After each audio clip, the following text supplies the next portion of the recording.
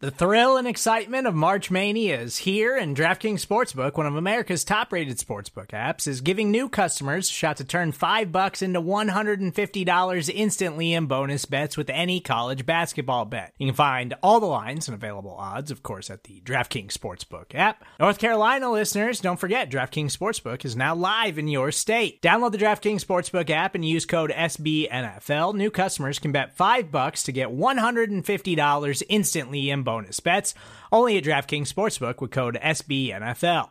The crown is yours. Gambling problem? Call 1-800-GAMBLER, or in West Virginia, visit www.1800gambler.net. In New York, call 877-8-HOPE-NY or text HOPE-NY. In Connecticut, help is available for problem gambling. Call 888-789-7777 or visit ccpg.org.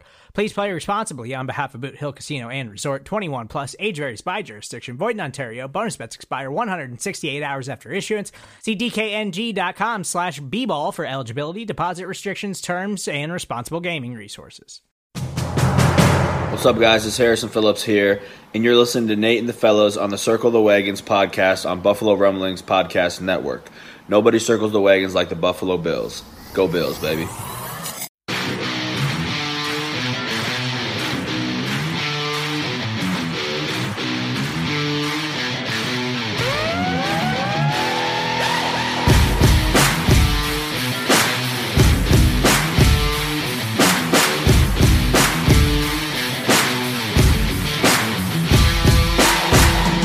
Welcome to the Circling the Wagons podcast, a podcast discussing the Bills all year round with interviews, news, recaps, and insightful fan discussion. Here's your host and lifelong Bills fan, Nate. Hello, everyone. We are less than a week away until the Bills pick in the 2021 draft. And this is so much fun. I'm so pumped. Thank you so much for joining us. Welcome to another episode of Circling the Wagons, a Buffalo Rumblings podcast. If you didn't check out the last episode, we just released a 7-round mock draft with both Dan Lavoie and Griff, BuffaloRumblings.com writers, and they each gave their own 7-round mock draft. That was a lot of fun. But in this episode, we are talking with none other than Bruce Nolan of the Bruce Exclusive, and we talk about a lot of things. We do a 7-round mock draft together, just like I did with Dan and Griff, but this one leads to so many different discussions and offshoots of questions. Like, we both managed to somehow come up with a really great analogy as to why you shouldn't draft a running back in the first round at number 30. We talk about Trevor Lawrence not becoming a Jet, and is that a good thing? I did that with Dan and Griff also. We talk about a lot of different items, especially at the back. We talk about some philosophical things as far as Brandon Beane and how important this draft is. Maybe it's the most important draft he's ever had, or maybe it's not. We also talk about some personal items in this episode for Bruce, as much as he can talk about them without thinking that I'm a member of the FBI. We talk about just so many fun and interesting topics. He lets me ramble on at the end about different things and different items, and you'll have to guess how many defensive backs Bruce takes in this 7-round mock draft. Now, I'm going to give you a hint. It's more than 0 and it's less than 7. You'll have to find out for yourself. So without further ado, Bruce Nolan from the Bruce Exclusive podcast. I think now is a good time to do our 7-round mock draft. It's something similar to what you did with the guys over at Cover One, and it's just a good springboard to talk about maybe players that we haven't, or get your thoughts on certain rounds of guys that you have a crush on based on where they're landing. And you know what's funny is I'm going to start off this question with something similar to what I asked you last year. Last year the Miami Dolphins were picking first. And Tua Tagovailoa was always being mocked to the Dolphins, and I was asking, should Bills fans be worried about having to visit him, or play him twice a year? And right now, I guess I'm not really quite sure if I'm going to say that I'm counting him out, because it's way too early in his career. I mean, if people counted out Josh Allen after his rookie season, I mean, where would we be today? I'm going to ask you the same thing about the Jets not being able to pick Trevor Lawrence. As a Bills fan, as someone that creates content for the Bills, obviously you have a rooting interest. How happy are you that there's almost no likelihood that the Bills will be facing Trevor Lawrence twice a year in the AFC East? I'll be happier about it if Zach Wilson ends up being a bust. So, yeah, I think Trevor Lawrence is a better prospect. Obviously, I have him ranked higher. Most everybody has him ranked higher. But if Trevor Lawrence ends up being really good and Zach Wilson ends up being really good too, then I don't feel as good about it, to be honest. So I'll feel better about it when Zach Wilson, who I think they're going to take it at number 2, when that happens, then I'll feel good about it. But until then, I'm always nervous. I just live in a perpetual state of nervousness. I think it's one of the reasons I'm so well prepared for stuff is because I'm constantly trying to make sure that I'm pacifying my own nervousness. So we're looking at the Bills' first pick in the first round, pick number 30. Obviously, the first player, which you're probably going to take, is Javonte Williams, the running back out of North Carolina. Obviously. So can I say I've always been 100% on board with you as far as running backs not being nearly as highly valued as they used to be with older offenses, through the 90s and maybe the early 2000s.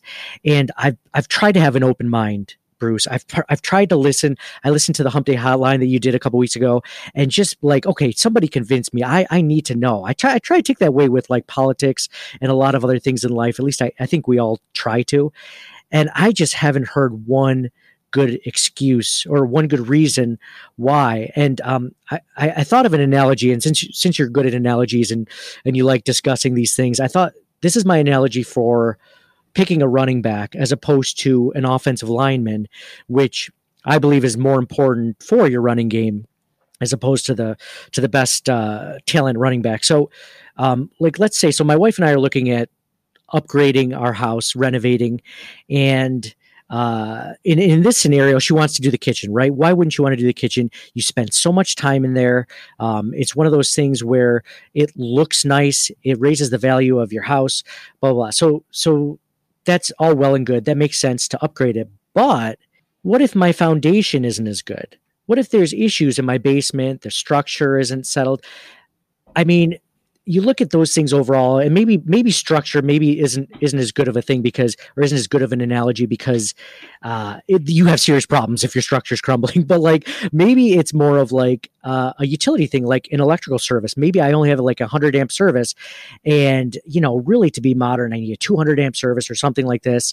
The offensive line to me is something that it isn't sexy, but it's important for the importance, the backbone of your house in this analogy, whereas the kitchen is something that's good. It's nice to have, but it's not nearly as a necessity, because if the other thing crumbles or breaks down or whatever, you're in big trouble. You might have the best kitchen.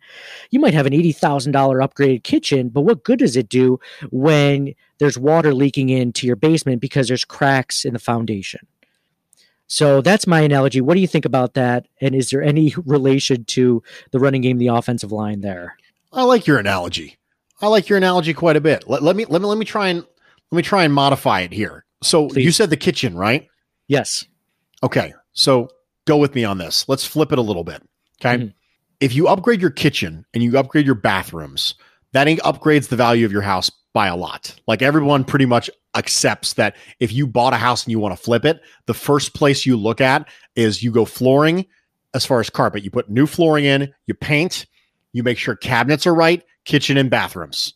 And they'll ignore a lot of stuff. They'll ignore the HVAC issues. They'll ignore the fact that the basement's a little musky. They'll ignore a lot of things if those things are right. Well, your wife's like, listen, I want to upgrade the kitchen too. And I know we spend a lot of time in there. It's functional. It matters. But I really want a media room. I want to put a big screen TV on the wall, and I want to put movie posters on there, and I want a media room. And you go, yeah, that's great. And she goes, but it'd be so much fun, and we would really enjoy it. And isn't that what the house is about, enjoying things? And you go, yeah, it is. And that's great, but it's not responsible. We don't spend any money there. It's not really functional, that thing. You do it for just fun, but it doesn't increase the value of your home basically at all, because then you have some people buy in. Maybe you don't even want a media room if you buy this house. So you could put your money into the kitchen, which is going to be both functional and increase the value of your home, or you could put it into a media room, which is fun and enjoyable. And I'm not saying it doesn't have any value. It does have value. Enjoyment has value. We just can't lose sight of things that are more functionally important because of things that have, flashy fun associated with them. How do you feel about that? I took your analogy, and I think I found a way to modify it. I think I found one we like. Yes, I do like that better because you're right. When it comes to buying a house, the kitchen absolutely upgrades the value. So I like your idea there because, or how about this? Let's flip it 3 more times. Okay, let's do it. What about adding like an above ground pool, right? Like, especially where we live in the north area where you only get like 4 months of it, right? Oh, that's a great one. You only get, that goes right along with your idea of usage for running backs in a pass heavy offense, right? Oh, that's a great one. There we go. See, we're just brainstorming here, man. You and me, Nate. Do you want this to be the Nate and Nolan podcast? Is that what it is? The Nate and Nolan show coming to you on the Buffalo Rumblings. Let's add the sound bites back in the way we used to have them on the old Nick and Nolan show. It'll be a party all the time. All right. That sounds good. I like the way that we springboarded off each other. So the analogy that, I heard people talk about in the Hump Day Hotline was fantasy too. Like, people talk about fantasy, and that actually goes into your point even more so, because there was, I play a lot of fantasy football. I know you do. You just won this dynasty league this past season. And so if there's anything that fantasy has taught us, is that running backs are absolutely replaceable in a good offense that utilizes them well, right? Absolutely. Think about Le'Veon Bell a few years ago when he was with the Steelers and he got suspended or injured or whatever the case was. And D'Angelo Williams comes in, 32 years old, a cast off from the Carolina Panthers, and he's playing at a Pro Bowl level without Le'Veon Bell. Now, is it because he all of a sudden found the fountain of youth and realized he was a talented running back? Or was the system and offensive line in place for him to succeed, just like it was for Le'Veon Bell?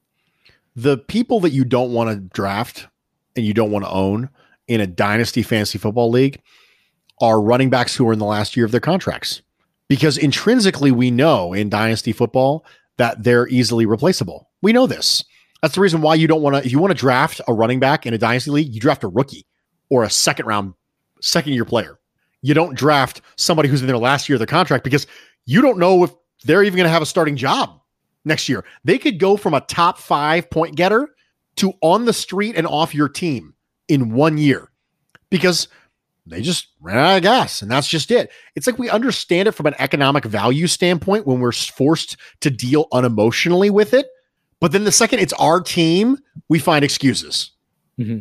So the running back is like the above ground pool. If you live in the north like we do, you can only use it for a few months, and it doesn't add any value. But it's nice to have if you want to go on a hot summer day. What do you do that once a week, maybe twice a week? I mean, having it is better than not having it.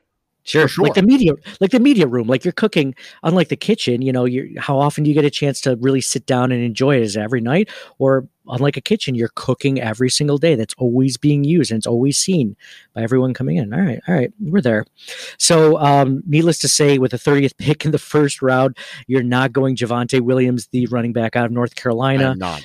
We're looking at Jamin Davis, and I know I'm going to butcher some of these names, so I apologize. The linebacker out of Kentucky, Jason Away, the edge out of Penn State. And if I know you're not going to go linebacker, running back. You might look at Landon Dickerson at Alabama. You might look at Eric Stokes, the cornerback out of Georgia. That's probably who you're going with. Instead of, I know Joe Tryon from Washington is still available. Are you looking at anyone else? Is this mock that I'm doing here intended to be predictive, or is this what Bruce wants? This is, let me see, what you did with cover one. You did the one with what Bruce wants, right? I did. But I am going to do a predictive one for Buffalo Rumblings. I do a 255 pick, a whole 7-round draft every single year on Buffalo Rumblings, all 255 or 256 picks, however many there are every year. And that's intended to be predictive. So this one can be a Bruce one, or it can be a predictive, whatever you want to do it. I want to do a Bruce one because I want to know your thoughts on the player as far as what you like. Because if you do it based on what Brandon Beane would do, you kind of, I feel like you'd be selling it. You wouldn't even sell yourself on it. So let's go with what Bruce wants. I'm taking Eric Stokes. Eric Stokes. Okay. You know why I'm taking Eric Stokes. I want to play more man coverage. And if you have someone who's got man coverage in his blood, in his DNA, the way that Eric Stokes does, I want to be able to show opposing offenses more looks to keep this defense from regressing any further. I don't want this defense to go into a nosedive. And predictability is one of the things that can get you there. And if you have a corner, a CB2, who just can't play man coverage because you just can't turn and run with opposing wide receiver ones or even wide receiver twos, you get bullied at the catch point or you get burned. And Micah Hyde has been great at saving Levi Wallace and Tre'Davious White from getting burned over the top. He's been great at that. Levi Wallace is one of the best deep ball defenders in football. But wouldn't it be great if he didn't have to? Wouldn't it be great if you had someone who could actually turn and run? I'm taking Eric Stokes, and I'm not even feeling bad about it. Now, I know you're a big fan of secondary being important for pass rush. With a cornerback like Eric Stokes, obviously an upgrade over Levi Wallace from what you're saying, an upgrade over Dane Jackson. Does the Bills pass rush go from like, it was ranked like 15th or 16th as far as pressure? Do you think that they go up automatically just because of an addition at CB2 and just from that standpoint? If he's utilized correctly, then yes. So the average time to sack in the NFL is always, every single year, higher than the average time to throw, which means on average, the times you get sacked are as the times you held the ball too long. And how do you get someone to hold the ball too long? You try and mix up the quarterback. You mix him up with throwing different coverages at him. You make sure you're tight on that. You actually trying to progress to his second, third, fourth read. You mix him up from a chronology standpoint. He thinks it's actually man. So he starts his concepts on the right side of the formation when it's actually zone, and he should start on the left side of the formation. If you have Levi Wallace out there, you can't do that thing as much. You just can't, because you need more versatile athletes on the back end to throw different types of coverages at a quarterback, which make him hold the ball longer. When he holds the ball longer, the rush gets there. So yes is the answer. Mm-hmm. Okay. So we're looking in the second round, pick 61. The first names off the board are Jabril Cox, the linebacker out of LSU, which normally I wouldn't even bring up, but I know he's been lauded for his coverage skills as a linebacker. We already took a cornerback, so I'm guessing you're not thinking Asante Samuel Jr., the cornerback out of Florida State, or even Aaron Robinson, the cornerback out of UCF. I'm guessing, right? I mean, I know you took like 3 DBs in your cover one draft, but you're probably not going to go back to back, right? You dare me? The edges, I mean, you're looking at edge right now. The top ones is Janarius Robinson out of Florida State and Peyton Turner out of Houston, which you might be able to get in the third round. I know. So if you're looking in, interior offensive lineman, which you said was a huge need, there's nobody there I like. Yeah, you don't like Quinn Meinerz. I don't love Quinn Meinerz. Not in the second round. I'm going to do it, dude. I'm totally going to do it. I'm going to take Asante Samuel Jr. I'm doing it. Okay, and here's the reason why I'm doing it. Number one, I think Asante Samuel is not limited to playing on the outside. I think you can play him at nickel, right? And Levi Wallace is under contract for 1 year. Mm-hmm. How much would you love to go from having Taron Johnson and Levi Wallace as your nickel corner and outside corner to Asante Samuel Jr. and Stokes? Like, how big of an upgrade is that? That's a massive upgrade. And before you think it's crazy, the Carolina Panthers, when Josh Norman left, drafted 3 corners in a row, second, third, fourth round. They drafted Vernon Butler and then 3 corners in a row. So don't think it's insane, because it's not. Brandon Beane has been a part of a group that has done it before. I'm doing it. I'm taking Asante Samuel Jr. Wow. I think he's a steal. I think I'd be okay with him at 30. Yeah. Why does he keep dropping? Because at first I saw him as, first, second round talent, and now he's, dropping all the way to the bottom of the second round. It's just the way it goes. The reason Asante Samuel is there is because none of the interior offensive linemen that I like are there. Mm-hmm. Oh, so because there's a run on them, obviously. There was a run on interior offensive line. If Creed Humphrey or Landon Dickerson would have been there, I probably would have taken them. But I'm taking back-to-back corners, and you can't stop me. This is my show. I'll do what I want. You brought me on here and to make these picks, and I'm going to make them. Jeez, we were talking about hubris of the Bills coaching staff to coach FDBs. Maybe we've already gotten onto Bruce. It's me. It's my fault. I'm just kidding. Support for this show comes from Sylvan Learning. As a parent, you want your child to have every opportunity, but giving them the tools they need to tackle every challenge, that takes a team. Now more than ever, educational support tailored exactly to what your child needs can make all the difference. That's why parents have trusted Sylvan Learning for 45 years as the ultimate teammate in their child's educational journey, instilling in them a love for learning and a passion for reaching the next level. And Sylvan's Insight Assessment can identify gaps in learning and areas that could be of concern for your child. It's a 360-degree view into your child's learning that you can't find anywhere else, and helps ensure that your child didn't miss something in school that might put them at a disadvantage in the future. And right now, it's the best price of the year at $29. Go to sylvan29.com to learn more and get your child's assessment for only $29. That's SYLVAN 29.com. Oh, goodness gracious. I love it. So it was obviously too early to look at tight end in the second round for you because there was a couple of tight ends available. Now we're looking at the third round. You've already got two corners, so you're probably not going to pick a corner in the third round, although I wouldn't put it past you. Hear me? I'm just kidding. You're going to do it out of spite now, aren't you? I'm going to go 7 corners. You're going to have to post this mock on Twitter and be like, guys, I don't know. I'm sorry. I don't know what he did to me. We were having such a good time, and then he just started taking corners, and I heard him cackling maniacally in the background, and I'm like, I don't know what's going on. He's like, can you believe he actually let me do this? So in the third round with the Bills' 93rd overall pick, we're looking at top players. Quincy Roche, the edge out of Miami University, the University of Miami. We're looking at interior offensive lineman Ben Cleveland from Georgia. We're looking at other edges, Jordan Smith out of UAB, Victor Dimukeje out of Duke. You're probably not going to want to go further down than that. There's not a lot all of the edges right now. Okay. I'm taking Quincy Roche here. Quincy Roche. Okay. The defensive end out of Miami. Yep. Yeah. He's a little bit light. He plays in the 240s, but I really thought that he was a polished player, and I really would have liked to have seen him on the same field with Rousseau and Jalen Phillips, but we didn't get that.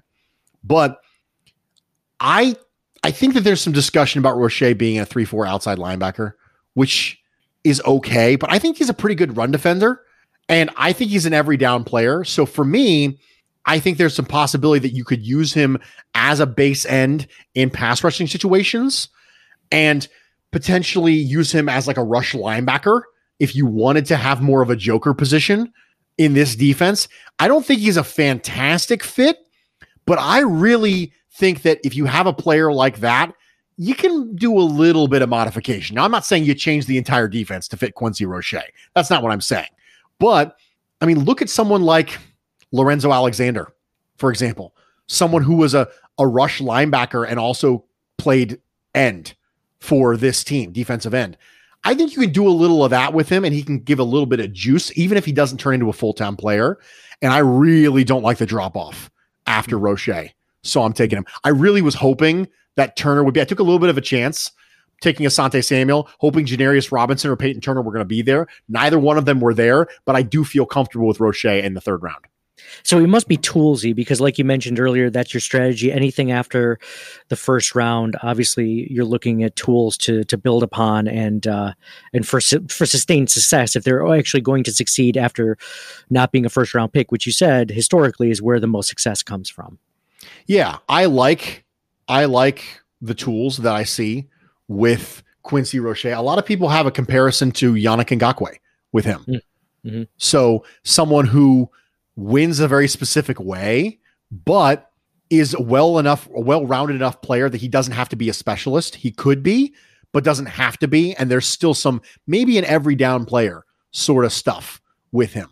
So for me, there was a clear drop off, a very, very clear drop off after Roche. And I didn't want to wait any longer on that position. I took a little bit of a chance. If we were doing trades, I may have traded up. Once I saw the first of Peyton Turner and Janarius Robinson go, I probably would have stopped it and traded up to get the other one of Turner or Robinson. And this, I don't have the luxury of course, of doing this way. But for me, I'm not really thrilled with the fact that neither one of them were there. Neither one of Turner or Janarius Robinson were there when I wanted them to be.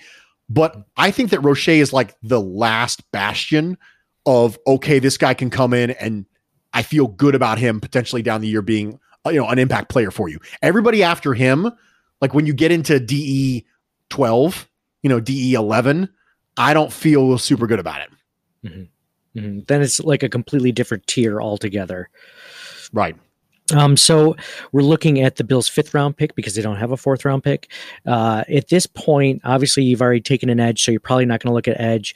I will look at defensive backs. Would you consider a running back? Now, I mean, you consider a running back in the 2nd round, you've said. Would you consider a running back here? Do you like Chuba Hubbard from Oklahoma State?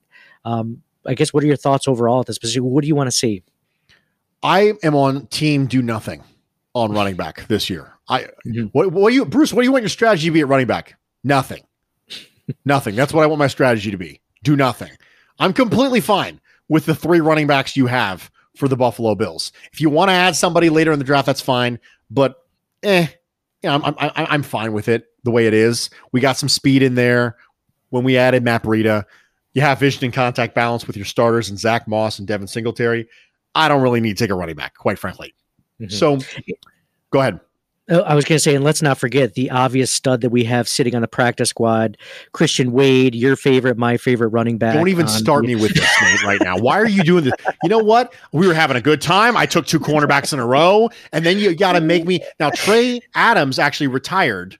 We're recording this on Thursday the 15th, and Trey Adams actually retired earlier today. So that's one less set of questions I have to get about Trey Adams potentially being an impact player, but I am going to have to still get the Christian Wade stuff.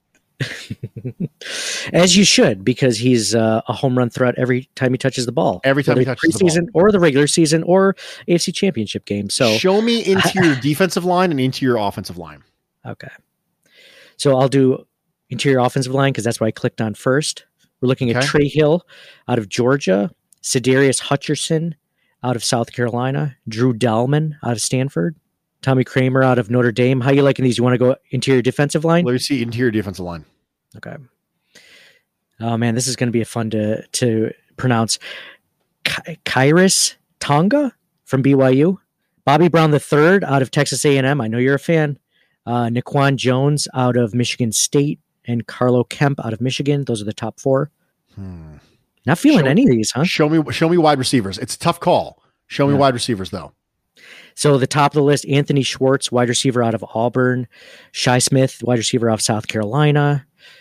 This is going to be a tough one. Josh Imatorbhebhe is how you pronounce it. Imatorbhebhe, that's right. Okay, I remember. This is the one that Greg said, what did he say? I'm a baby. I'm a tall baby. I'm a tall baby. I'm a tall baby. Is he tall? He better be at least 6 foot if Greg's going to use that. Okay. Yes, he is tall. Okay. All right. All right. Here's what we're going to do. Mm-hmm. Go back to the interior defensive lineman. I'm taking Naquan Jones from Michigan State. Okay. Here. Maybe a little bit of a reach for me. Okay. But if I want a one tech to learn behind Star, I want someone who's got upside. And he was a top recruit. I mean, he was, first team All-State. He was a big deal when he went to Michigan State. He just didn't hit his ceiling. Probably a little bit of a reach, to be honest. He probably could be had later on in the draft. But for me, I want to make sure I get dibs on a player like this. This is a guy who, if he was a priority free agent, like let's say that, because we're in the 5th round right now. Yes. So let's assume he was there in the 7th. I would desperately want to get him because I don't want him to start getting into a bidding process as a priority free agent. So for me, I think that there's something there that just never really developed at Michigan State. And I just want to see if there's something there with Naquan Jones, because I saw him flash a lot against the Buckeyes and in Big Ten football. Just he never really got the ceiling that you thought he was going to get when he came out of high school. And so I'm taking a swing on upside here at this position, and I'm taking Naquan Jones. Now, this next one, I'm going to take Derek Forrest, the safety out of Cincinnati. Derek Forrest is one of my favorite players in the draft who I can consistently get in the 6th round. And the reason that is because when I watch him, I just nod a lot. I nod a lot when I watch Derek Forrest. Like, okay, yeah. The last player that I did that with, that reminds me like that, was a cornerback out of Oregon State, way back, who got drafted by the Philadelphia Eagles named Jordan Poyer. I was a huge Jordan Poyer guy when he came out. There's a tweet back from before I even used my Twitter account, like back when I had 7 followers. There's a tweet from years and years and years ago about me going, oh man, the Eagles drafted Poyer. I really wanted him.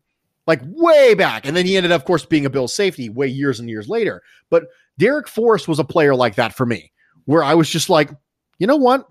I'm just nodding a lot.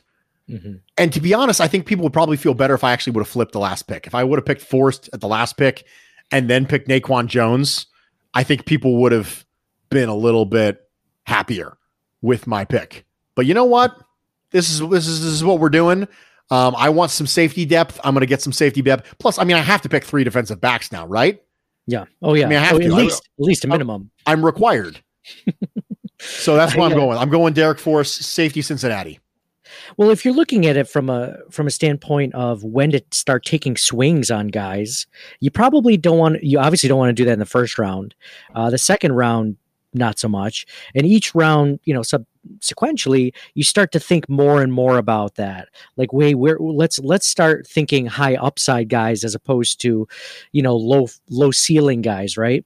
And I think the 5th round is a perfect time to do that if you're going to do that. Or like I go back to fantasy, like how average draft position goes and the big board and whatever you use to go into your fantasy draft. I mean, after the first 3 or 4 rounds, I mean, almost everything's up for grab as long as you're not scrolling to the bottom. You got to look with that mindset. If you want a guy, go get him.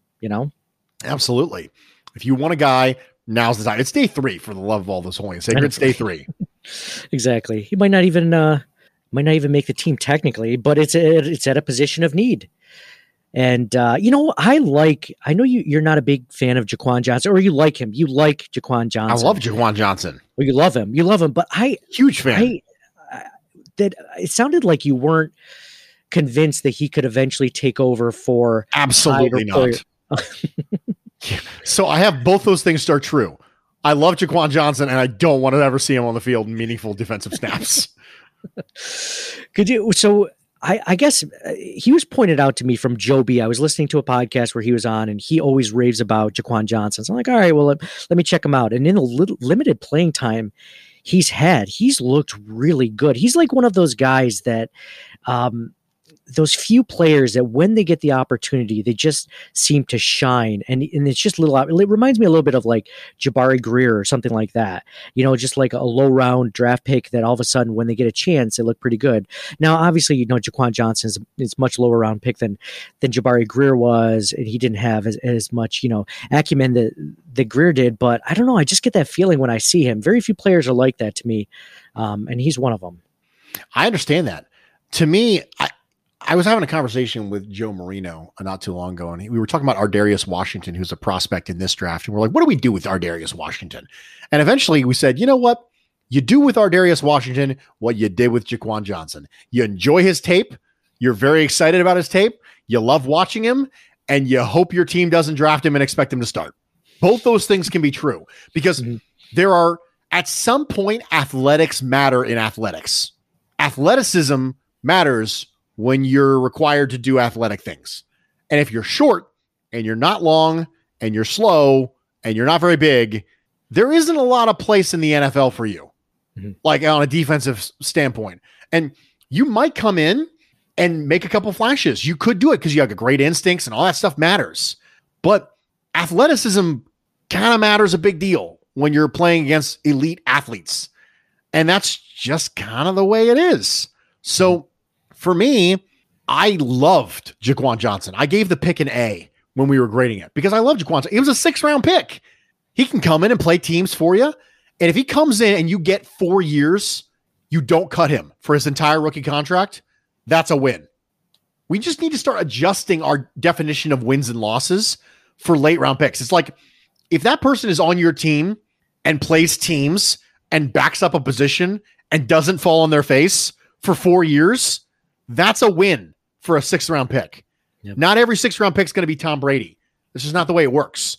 So I can simultaneously love it and also not wanting to play any meaningful snaps on defense, which is where I'm at. I love his ball skills. I love his tape. I love his aggressiveness. I love his physicality. I love his instincts from the position. If you put Jaquan Johnson in a single high situation and you ask him to play numbers to numbers or sideline to sideline, things are going to go badly, like real badly. He just doesn't have the physical gifts for that. Can you imagine him trying to defend the deep ball the way that Micah Hyde does? It's just, I love Jaquan Johnson. I just don't want him to play meaningful defensive snaps. So does Derek Forrest have much more athletic ability when it comes from going sideline to side? Okay. All right. Sold. Yes. Sold. So there goes my man crush on Jaquan Johnson. Thanks for crushing that, Bruce. No, I appreciate. I always appreciate the nuance of your conversation. You can have, because I'm going to ask you a very nuanced question at the end of this mock draft, and it's one that I think you can appreciate because even last year I asked you, why do people look at things in such a binary way, as opposed to ones and zeros, blacks and whites? Why is it always one thing and another? Whereas in actuality, two things can be true. You can love Jaquan Johnson as a player, but still want a better safety, right? So, like you just mentioned, I'm taking Jalen Darden here at 213. I know he's a go-to for me. I take him a lot, quite frankly. But you need a backup slot receiver because Cole Beasley's 33 and coming off a broken leg. And you want somebody who's got some get up and go to him. Yeah, Jalen Darden's got some get up and go. In addition, he gives you extra benefit as a return man. So there's that. And if you want to do some quick hitter stuff in your offense, I think he can come in and immediately compete with Isaiah McKenzie. Mm-hmm. And if he's able to lose out to Isaiah McKenzie, then great. You can put him on the practice squad, and Isaiah McKenzie's on a 1-year deal. And when his contract comes up, you can pull up Jalen Darden next year. Or if Isaiah McKenzie breaks out, then you can, when you let go of Cole Beasley, you'll have Isaiah McKenzie re-signed at that point as your slot receiver, and Jalen Darden will become your Isaiah McKenzie.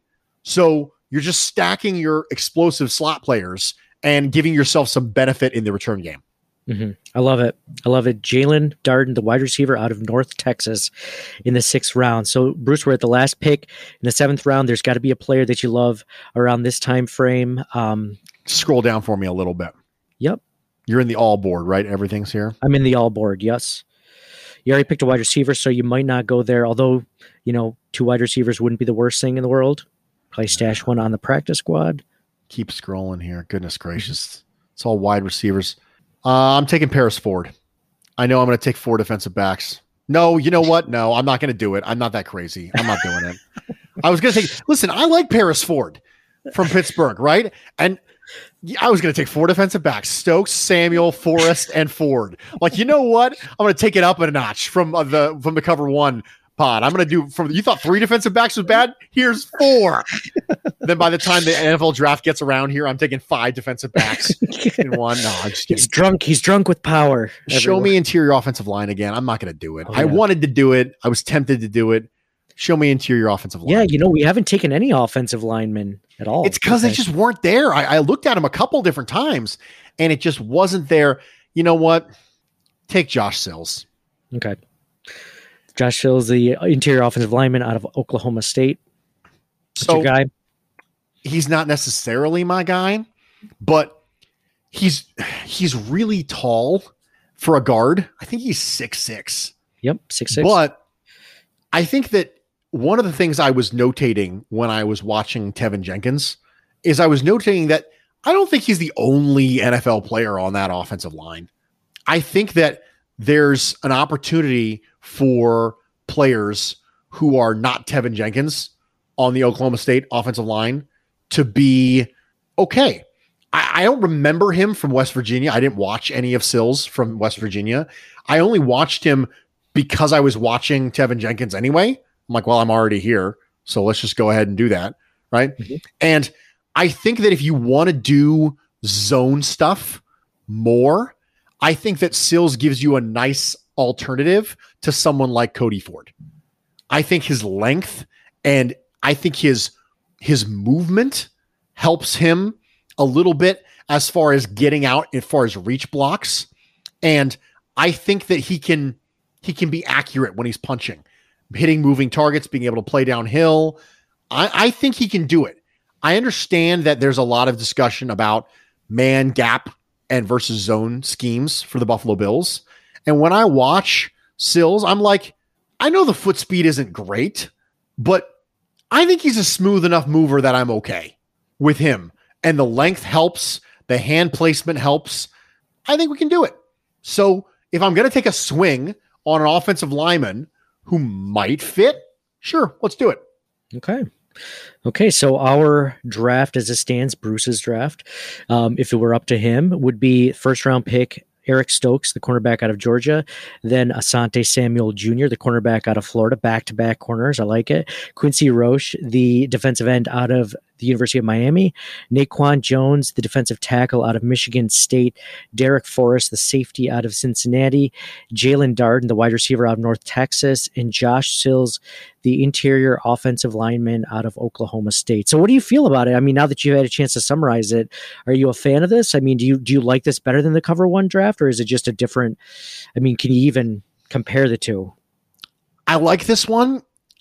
I took a couple chances and it didn't work out for me. So like I said, I was kind of hoping Turner and Janarius Robinson would be there at 93 and they weren't. And in a real situation, I probably would have waited, and the second one of them came off the board, I would have traded up for the other one. But settling for Roche is okay. I probably reached on Naquan Jones a little bit. I like Forrest. I refuse to apologize for that. I like Darden. I wish Kramer would have been around from Notre Dame in the 6th and 7th. I like him better as an interior offensive line prospect than Sills. So I don't love it. I'm good with it. I think that Stokes and Samuel are absolute slam dunks at 30 and 61. And I think that by itself makes this draft something that's palatable for me. But the rest of it just didn't fall for me the way I want. Every time I would say, hey, go look at the interior offensive lineman, you'd go there and I'd be like, I don't like anybody here. And a couple times you went to wide receiver and I was like, I feel like I take Joshua Matabebe on every single draft and I'm sick and tired of taking him. And I am taking Jalen Darden, who I take all the time in mock drafts. I was trying to do something a little bit different. I've never taken Quincy Roche in a mock. I've never taken Naquan Jones in a mock. I've never taken Sills in a mock. So I was trying to do something a little bit different because by the time you're listening to this, the draft is less than 2 weeks away and you've heard the same names 4 million times and you're probably sick of it. And I wanted to try and introduce you to different players and different things. And I was okay. I did okay in trying to introduce some new concepts. Mm-hmm. No, I like it. You know, the one thing I struggle with conceptually with the draft and when it comes to, you know, figuring out team needs is the fact that, in my opinion, everything always comes down to Josh Allen, right? I mean, it's great to have a cornerback in the first round. And I know that's a need. I know mentally it's a need, but at the same time, I also think, well, if you're not building around Josh Allen, so this is where I get into like this kind of flummox of thoughts and opinions, because everything from here on out starts and ends with Josh Allen, because the defense wasn't great last year. They weren't terrible, but they weren't as good as the year before. But the reason why the Bills made the AFC Championship was because of Josh Allen. So I guess I wonder, like, do you ever think that maybe everything, I guess it all depends on the value, but like offensive linemen, wide receivers. I remember always watching like the Steelers and the Packers. These are teams that always had quarterbacks and always had good quarterbacks, always had good wide receiving cores. Before Antonio Brown, they had Hines Ward, and they always tried to build around Big Ben. They always gave him a wide receiver every season. They always gave him a new piece on the offensive line, and they always succeeded. I think the same thing about, for example, the Green Bay Packers. When they had Jordy Nelson, they drafted Devontae Adams. They just always kept a stream of players coming in. Maybe they panned out, maybe they didn't. So part of me thinks that each year you have to build around Josh Allen somehow in the draft. You have to draft an offensive lineman to protect him, and a wide receiver, at least one wide receiver to give, or a tight end, whatever the case is, a playmaking weapon to help him on that end. Because if not, and Josh Allen goes down, how much does it matter that, you have the best cornerback duo in the league? So I guess I kind of wonder with that. It's big picture versus, in the moment, this draft, what players are good. Do you ever think about those things, or does that ever cross your mind when you're coming up with needs or what the Bills should take at any given round or scenario? Yeah, I think it crosses my mind a lot. I think it crosses it a lot more now that Josh Allen looks like he's the guy for the Buffalo Bills, and barring some sort of catastrophic regression, he's probably the guy. So for this team, I think that Brandon Beane and Sean McDermott summed it up best when they said you never want to lose your fastball. And I think it's understanding who you are as an organization. And I think that sometimes we think too much about shoring up our needs and not enough about shoring up the things we're already good at. Do you improve a need, or do you improve a thing you're already good at to keep your fastball? Like, what is it that made the Bills offense successful last year? What is it that made the Bills organization successful last year? And one of the things that comes to mind about this is my conversation about the running backs. Is that the Bills had the best offense in the history of the franchise last year. That's not debatable. That's not me being hyperbolic. It was the best offense in the history of the franchise, with a bunch of running backs that you now say are garbage and need to be replaced. Well, obviously the running backs didn't influence the offense that much because the Bills had the best offense ever. So the Bills have had better running backs than Devin Singletary and better running backs than Zach Moss dozens of times over the course of their franchise history. Let's just look real quickly, okay? I want to give you a running back name, okay? And I need you to tell me if they're better than both Singletary and Moss, okay? Sound good? Sounds good. Travis Henry. Yes. Willis McGahee. Yes. Marshawn Lynch. I see where you're going with this, and yes. Yep. Fred Jackson. Yes. CJ Spiller. Talent-wise, sure. I don't know if his career will be as good as theirs, but LaShawn McCoy. Yes. Antoine Smith. Oh yeah, all much better. Everybody. They were all much better than the two people we had.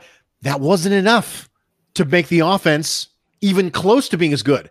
None of those people I just talked about were on a top 5 offense. None of them. Ever.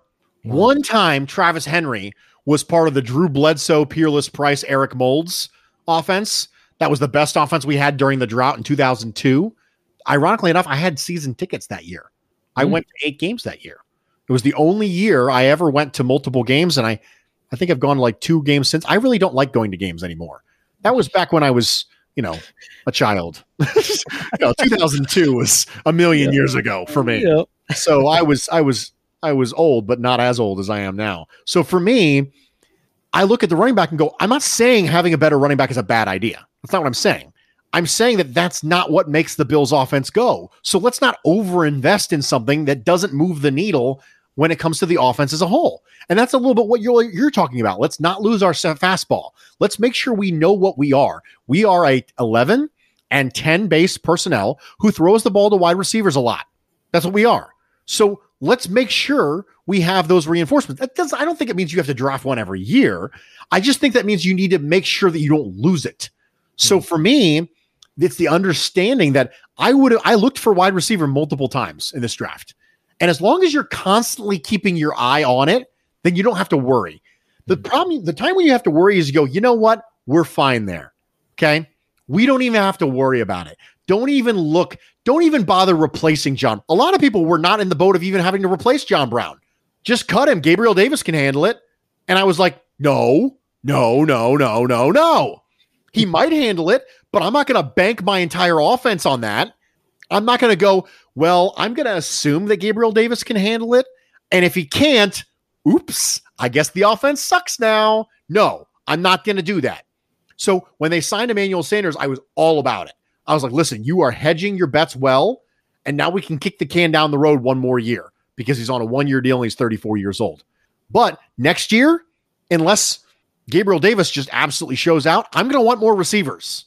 So I agree with you in principle that you just can't lose your fastball, and you need to make sure that you understand who you are. This is who we are, and I need to make sure that we don't lose the essence of what makes us good. Okay, great. Now, the last question I have as it relates to the draft, and I want to get you out of here, is that in my opinion, I think this is a big draft for Brandon Beane. And not because he's going to get fired next year, because we know he won't. He's going to be here for a long time. And this kind of goes into the nuances they were talking about. You love Jaquan Johnson. It doesn't mean that you want him to be your starter at any moment, because you still like watching him, you still like enjoy him. I have this feeling about Brandon Beane as when it comes to drafting. And I've kind of hinted at it in the past in previous episodes, but one of the reasons why I really wanted Matt Milano signed is because there's not a lot of guys after him that you definitely know you want the Bills to re-sign for a long-term deal besides Josh Allen. Now, Josh Allen is obviously the most important one. He's the quarterback. He's just what you talked about. That's why we've gone as far as we have. The problem is there's not a lot of guys behind these starters that have been re-signed recently, where you look at the Bills don't have the luxury of looking at a guy behind, let's say, Deion Dawkins. When Deion Dawkins' contract is up, we don't have a guy waiting in the wings saying, okay, we're good. We don't have to give him another $15 or $20 million a year contract. We can just have this rookie step in. And that's just one example, but there's not a lot of areas where, looking at the roster, where you can do that in, even at linebacker, all the needs that you mentioned in a previous episode. It's because we don't necessarily have the draft picks yet to replace those guys. And I think every year that we don't have those big name or those really good contributors that could take over for a veteran in front of them, I think it just kind of kicks the can down the road, and it kind of compounds a little bit. And so I'm not saying that this is a make or break draft for Brandon Beane. It's clearly not. But have you ever thought about that issue? Like, Brandon Beane's amazing GM. He's great at free agency. He's great at addressing needs. He's great at putting the pieces ahead. Maybe not so great of a drafter so far in his career. So for me, Brandon Beane being a good drafter, I think you have to define good drafter. If you get 2 or 3 starters out of a draft, that's amazing. And you get some depth there. I think one of the things that you have to understand about Brandon Beane is his drafting is based on life cycle. Where you are at as you're in your life cycle as a team is going to determine whether the answers to the questions you just asked are even going to be needed to be present. So, for example, Deion Dawkins, you mentioned Deion Dawkins. We don't have anybody to replace Deion Dawkins. Great. Okay. Deion Dawkins signed an extension last year for 4 years. So I don't have to worry about that for a little bit. And then when he has a contract that expires, if he's still playing at a high level, I don't necessarily want to replace him. I'm okay paying a franchise left tackle money. I think that picking the veterans that you want to replace with cheaper rookies is the first step to finding the rookies to replace them with. So I'll give you a great example. Tremaine Edmonds is a great example of this for me. I think they are going to pick up Tremaine Edmonds' 5th-year option. But I'm not on board right now with signing Tremaine Edmonds to a fat extension.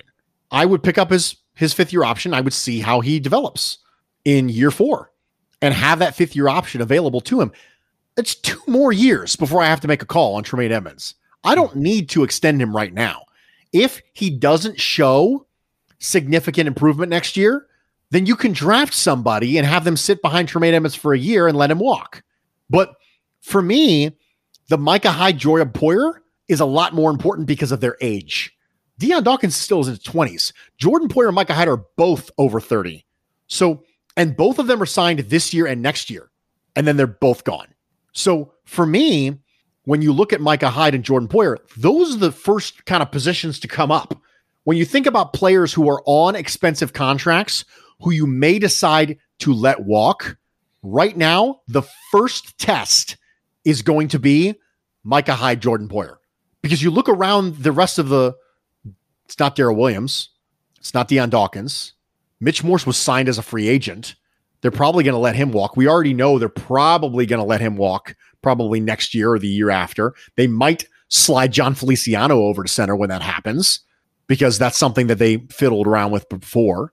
So I wouldn't be shocked if the first real, hey, this homegrown player, this player who's been with us for a long time, we're going to let them walk off into the sunset and we're going to replace them. I wouldn't be surprised if that first happens at safety.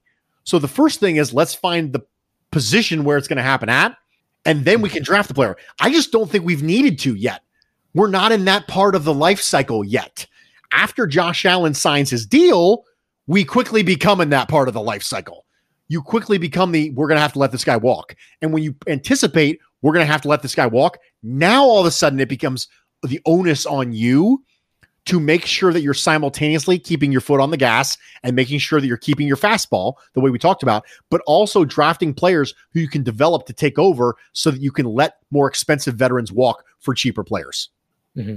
And that'll be the real test, because right now Beane has been able to plug in these holes with, cheaper guys in free agency. But as well as I do, even if you get a $2 million a year free agent, that's still more expensive than a 5th round pick. Than a Matt Milano was. So the savings that we got from anyways, it's just something. Yeah, that's a really good point. We won't know until it actually, because look at the Seahawks now and what they're dealing with, right? Like now that they have cap limitations, and then they realize maybe they're not so good at drafting. So that's the fastest way to fill a hole is with a free agent. The cheapest way to fill a hole is with somebody already on your roster. Mm-hmm. Great. So I have to ask you this. I wanted to ask you some personal questions that weren't going to give away too much, because I am part of the FBI. I know. Okay. I know. Right. No one ever asks you these questions. It's because I don't answer them, Nate. It's bad content.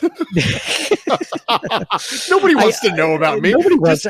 Just the disembodied voice inside my computer right now who says things that I don't like about cornerbacks. Exactly. I gotta ask you a couple. I know I've taken up a ton of your time, but this has been so much fun. I don't get a chance to talk to you that often, and I know that I'm a huge dog lover. I know you're a huge dog lover. You have several dogs. You share them constantly on Instagram. How many dogs do you have? How did you get these dogs? Do you go through breeders? Do you rescue them? I mean, did you grow up with dogs? I mean, how did you, and was that important with your wife? Because I know when I met my wife, I wanted to have a dog. Like before I even thought about children, it was just like, I wanted to have a dog. What about you? I know you're a big dog lover. Do you share some of those same sentiments that I do? I'm not going to tell you how many dogs I have. I have more than one dog and not enough dogs. That's how many dogs I have.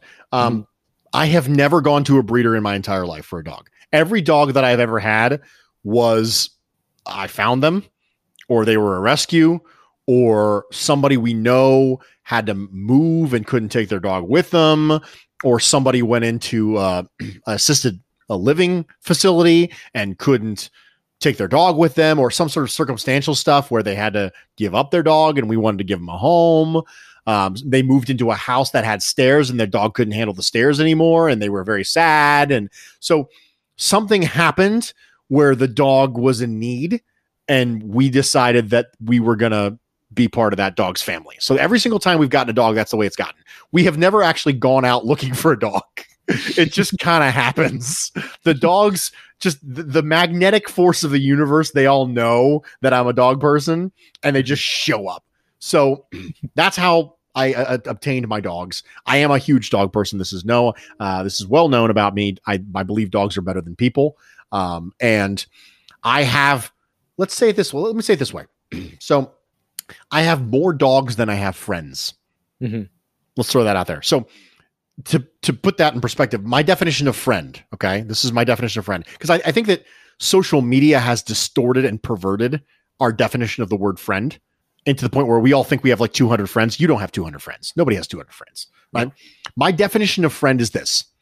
If you ask them to help you move and it is not awkward for you to ask or awkward for them to hear, then they're your friend. That's my definition of the word friend. So man, that knocks a lot of people out. It knocks a lot of people off. If it's awkward for you to ask them, or if it's awkward for them to hear it, they're not your friend. That's my definition of the word friend. So I have very, very, very few friends. By that definition, you and I are not friends, right? Mm-hmm. If I called you up, was like, hey, Nate, dude, will you help me move? You'd be like, what the hell? Like, why is Bruce asking me to help him move? That's weird, right? New number, who dis? Exactly. Yeah. No matter how much beer and pizza you get offered, that's still awkward AF. So by that definition, you're not a friend. So I have more dogs than I have friends. And I like it that way, quite frankly. Mm-hmm. Mm-hmm. Now, what about your wife? Does she also, was that a make or break thing when, you put the criteria forth for looking for a partner? Was that even in the cards? Honesty, loyalty, appreciation, morality, and compatible conflict management are the 5 pillars of relationships for me. So when I went to go look for a wife, I was looking for honesty, loyalty, appreciation, compatible morality, and conflict management. Those are the 5 traits that I find to be the most important in human beings, for friends and also for life partners. So for me, I found that. Now, compatible morality is flexible, but compatible interest is a nice touch. I don't think it's necessary. It's not one of my 5 tenets. So I dated girls before who were not dog people, right? I can live without that, but it's a nice bonus if you're a dog person. And thankfully, my wife happens to be a dog person. So that helped. She grew up with dogs. I grew up with dogs. We both like dogs. It worked out nicely. Yes. So this is kind of an off-ball question, but obviously you're a huge draft fan, and you must have been psyched when the movie Draft Day came out like 5-10 years ago or whatever it was, and it took place in Cleveland. You live in that general area or whatever in Ohio, and you're a Bills fan. Originally, it was supposed to take place with the Buffalo Bills being the team that was centered around instead of the Cleveland Browns. What did you think of the movie? Were you excited about it? And what were your thoughts of it after you saw it? I loved it. It was ridiculous, but I loved it. It is exactly what Hollywood would think the draft is like. If you think about it that way, it becomes a lot of fun. You think, okay, what does Hollywood think the NFL draft looks like? Right? And that's what they think, is all this crazy drama and behind the scenes nonsense. And it's big dramatic stuff where everyone in the draft room is like, quick, be quiet. He's making a deal. He's doing it. I want David G.D. Putney right now. Right? I love it. I think it's awesome. My wife loves it. We're going to watch it again this year. I think we're going to make a tradition. We're going to watch it every year before the draft, which has historically not been a thing. But my wife watched it for the first time last year, and she actually liked it. So I think we're going to watch it every year before the draft is kind of like a tradition. Mm-hmm. And I'm a fan. I think it's ridiculous, but it's not a documentary, for goodness sake. You don't look at Rambo and go, that's ridiculous. He'd never kill all that many people. Of course you don't. You just accept it for the ludicrousness that it is. You don't watch Fast and the Furious and go, oh, he couldn't possibly jump that car out of one building and into the other one. Of course he couldn't. It's ludicrous. It's the same thing, but with draft trades. Mm-hmm. So wait, 3 third rounds don't equal a first round pick? Is that something? Shockingly enough, no. No, it's almost like they ignored that whole the points. I don't know how much. No, Jimmy Johnson trade chart was not consulted before the script was written. Oh, that's so funny. So I didn't enjoy it, but I didn't go in with the same mindset that you had. I wanted realistic, and I got Hollywood. So I wish I had thought of it that way, because I think I would have enjoyed it so much more. I think you should. Yeah. Anyway, I'm going to release a podcast. We did a review on it a few years ago before I joined Buffalo Rumblings about that movie, and it was such a fun discussion to do it. I want to thank you so much for coming on and giving your opinion on the draft and lending so much time. This was a lot of fun. Thanks a lot for coming on. Bruce, where can they find your podcast or in your social media and everything that you do? if you are not sick of me by now, we are an hour and 52 minutes into this. If you are not sick of me now, you can find me on Twitter and Instagram at Bruce Exclusive.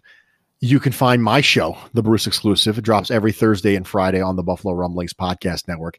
Nate, thanks so much for having me. You guys are so gracious to me. I mean, you guys have me on these pods and you open up your content to me and you allow me to get on here and ramble ridiculously and take corners in the first and second round. And I cannot say thank you enough for the Buffalo Rumblings family for taking me in and for accepting me and being so gracious with your time and energy with me. But also, you were constantly, helping me promote my work. And I just really appreciate your partnership. I'm happy to be on the network with you, and I appreciate you having me. Yeah. When you guys did eventually come on the network, you were the first other group beside myself that wasn't entrenched in Buffalo Rumblings somehow. I wasn't a writer for Buffalo Rumblings. I was just a podcaster. And so it was kind of nice to have you guys come in as kind of like the same set. And I mean, it's you've grown and evolved so much since then. It's been fun to watch. And it's been fun. And you know what? I'm just going to say it, Bruce, if you need someone to help you move, in the future, let me know. Just, I'm only available, the fourth weekend of August from, 10 to 11 a.m. That's all I'm going to say. So sounds good. No, seriously. This has been fun. It always is. I always look forward to this part of the year to specifically talk to you. And thanks again, man. Dude, let's do it again next year. Thanks again to Bruce for coming on and doing that long discussion. It was actually part 2 of an interview I did a couple of weeks ago with Bruce. The first part being commonly mocked prospects to the Bills, and then this last episode being the 7-round mock draft. It's just a lot of fun. Bruce is a super cool guy, and even let me ramble on at the end, just trying to piece together a question having to do with how important this draft is for Brandon Beane. And I think that his point, as far as this isn't the most important draft, but as soon as Josh Allen gets his big contract and we can't rely on free agency like we did, then he becomes much more important. It becomes much more important to evaluate Brandon Beane's job as a draft evaluator. And I hope you enjoyed those questions, those personal questions about Bruce. I love doing this crossover pod with Bruce every year. This has been the second time that we've done it the past couple of years, and it's so much fun to talk to. I hope you all enjoyed it. So for me, Nate, go Bills. Pay attention to our Twitter account to see the signed memorabilia giveaway that we're going to do for the Bills. And enjoy the draft. You know we're going to love whoever they pick anyway. And this is normally where I say don't pick a running back at number 30. But you know what I'm going to say instead? Let's just hope that the Bills decide to renovate their kitchen instead of putting in a media room or even an above-ground pool. That's all we're saying. Just make the right financial decision. Again, go Bills. We'll talk to you guys again soon, right after the draft. Yeah. It's the Mafia, you know I'm rocking with the Bills. It's the Mafia, you know I'm rocking with the Bills. It's the Mafia, I'm with the Buffalo Bills. It's the Mafia, you know I'm rocking with the Bills. Hey, who you reppin', what's your team? Who you reppin', what's your team? You know I'm reppin' for my team. I got that Allen on my team. Micah Hyde, Jordan Poyer, can you catch it? Trade day is like a mask, you not catching anything. Matt Milano making plays, we not scared of any team. Best in the AFC, all the praise of Brandon Beane. You hear Sean McDermott clapping while I'm snapping? Jerry Hughes will get the sack soon as you snap it. Andre Roberts running back, ain't no just backing. Mafia, we on a ride and we got traction. We got Beasley, we got Diggs. McKenzie make you miss. Dawson Knox with the stiff arm, treat opponents just like his. Feliciano, Deion Dawkins block defenders like the fence. Hey, it's the Mafia. I said no one on top of us. I said no one is blocking us on top of our division, so it's clear that it's no stopping us. Google best team in the league and we popping up. Hey, who you reppin'? What's your team? Who you reppin'? What's your team? You know I'm reppin' for my team. I got that Allen on my team. It's the Mafia, you know I'm rockin' with the Bills. It's the Mafia, you know I'm rockin' with the Bills. It's the Mafia, I'm with the Buffalo Bills. It's the Mafia, you know I'm rockin' with the Bills. Hey, It's the mafia, I said no one on top of us. I said no one is blocking us on top of our division, so it's clear that it's no stopping us. Google best team in the league and we popping up. Home game for the playoffs, but you already know. Gabe Davis is a rookie, but he playing like a pro. Going through a table, only time we ever fold. Can you dig it? 17, about to take us to the bowl. Hey, don't you run it? No. Oliver and Trey Edmonds gon' be on it. We got Corey, but we barely ever punt it. Cause we just running up the score on our opponent. We got Beasley, we got Diggs. Singletary, bout to juke him out of shoes, make him miss. Run it in, Zach also throw the digs. It's for Sig, Terry Johnson, pick six to the house, take a flick. Hey, it's the mafia, you know I'm rocking with the Bills.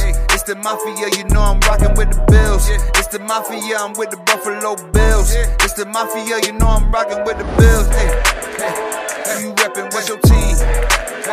Who you reppin', what's your team?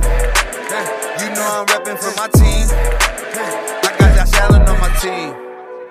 And Steph Diggs on my team. Super Bowl, what you mean? Thank you for listening to the Circling the Wagons podcast. Download and subscribe to us in your favorite podcast service. Email us at ctwpod@gmail.com. That's Charlie Tango Whiskey Pod@gmail.com. Follow us on Facebook and Twitter at CTWPod. And most importantly, go Bills! Nobody circles the wagons like the Buffalo Bills. Nobody circles the wagons like the Buffalo Bills, mate.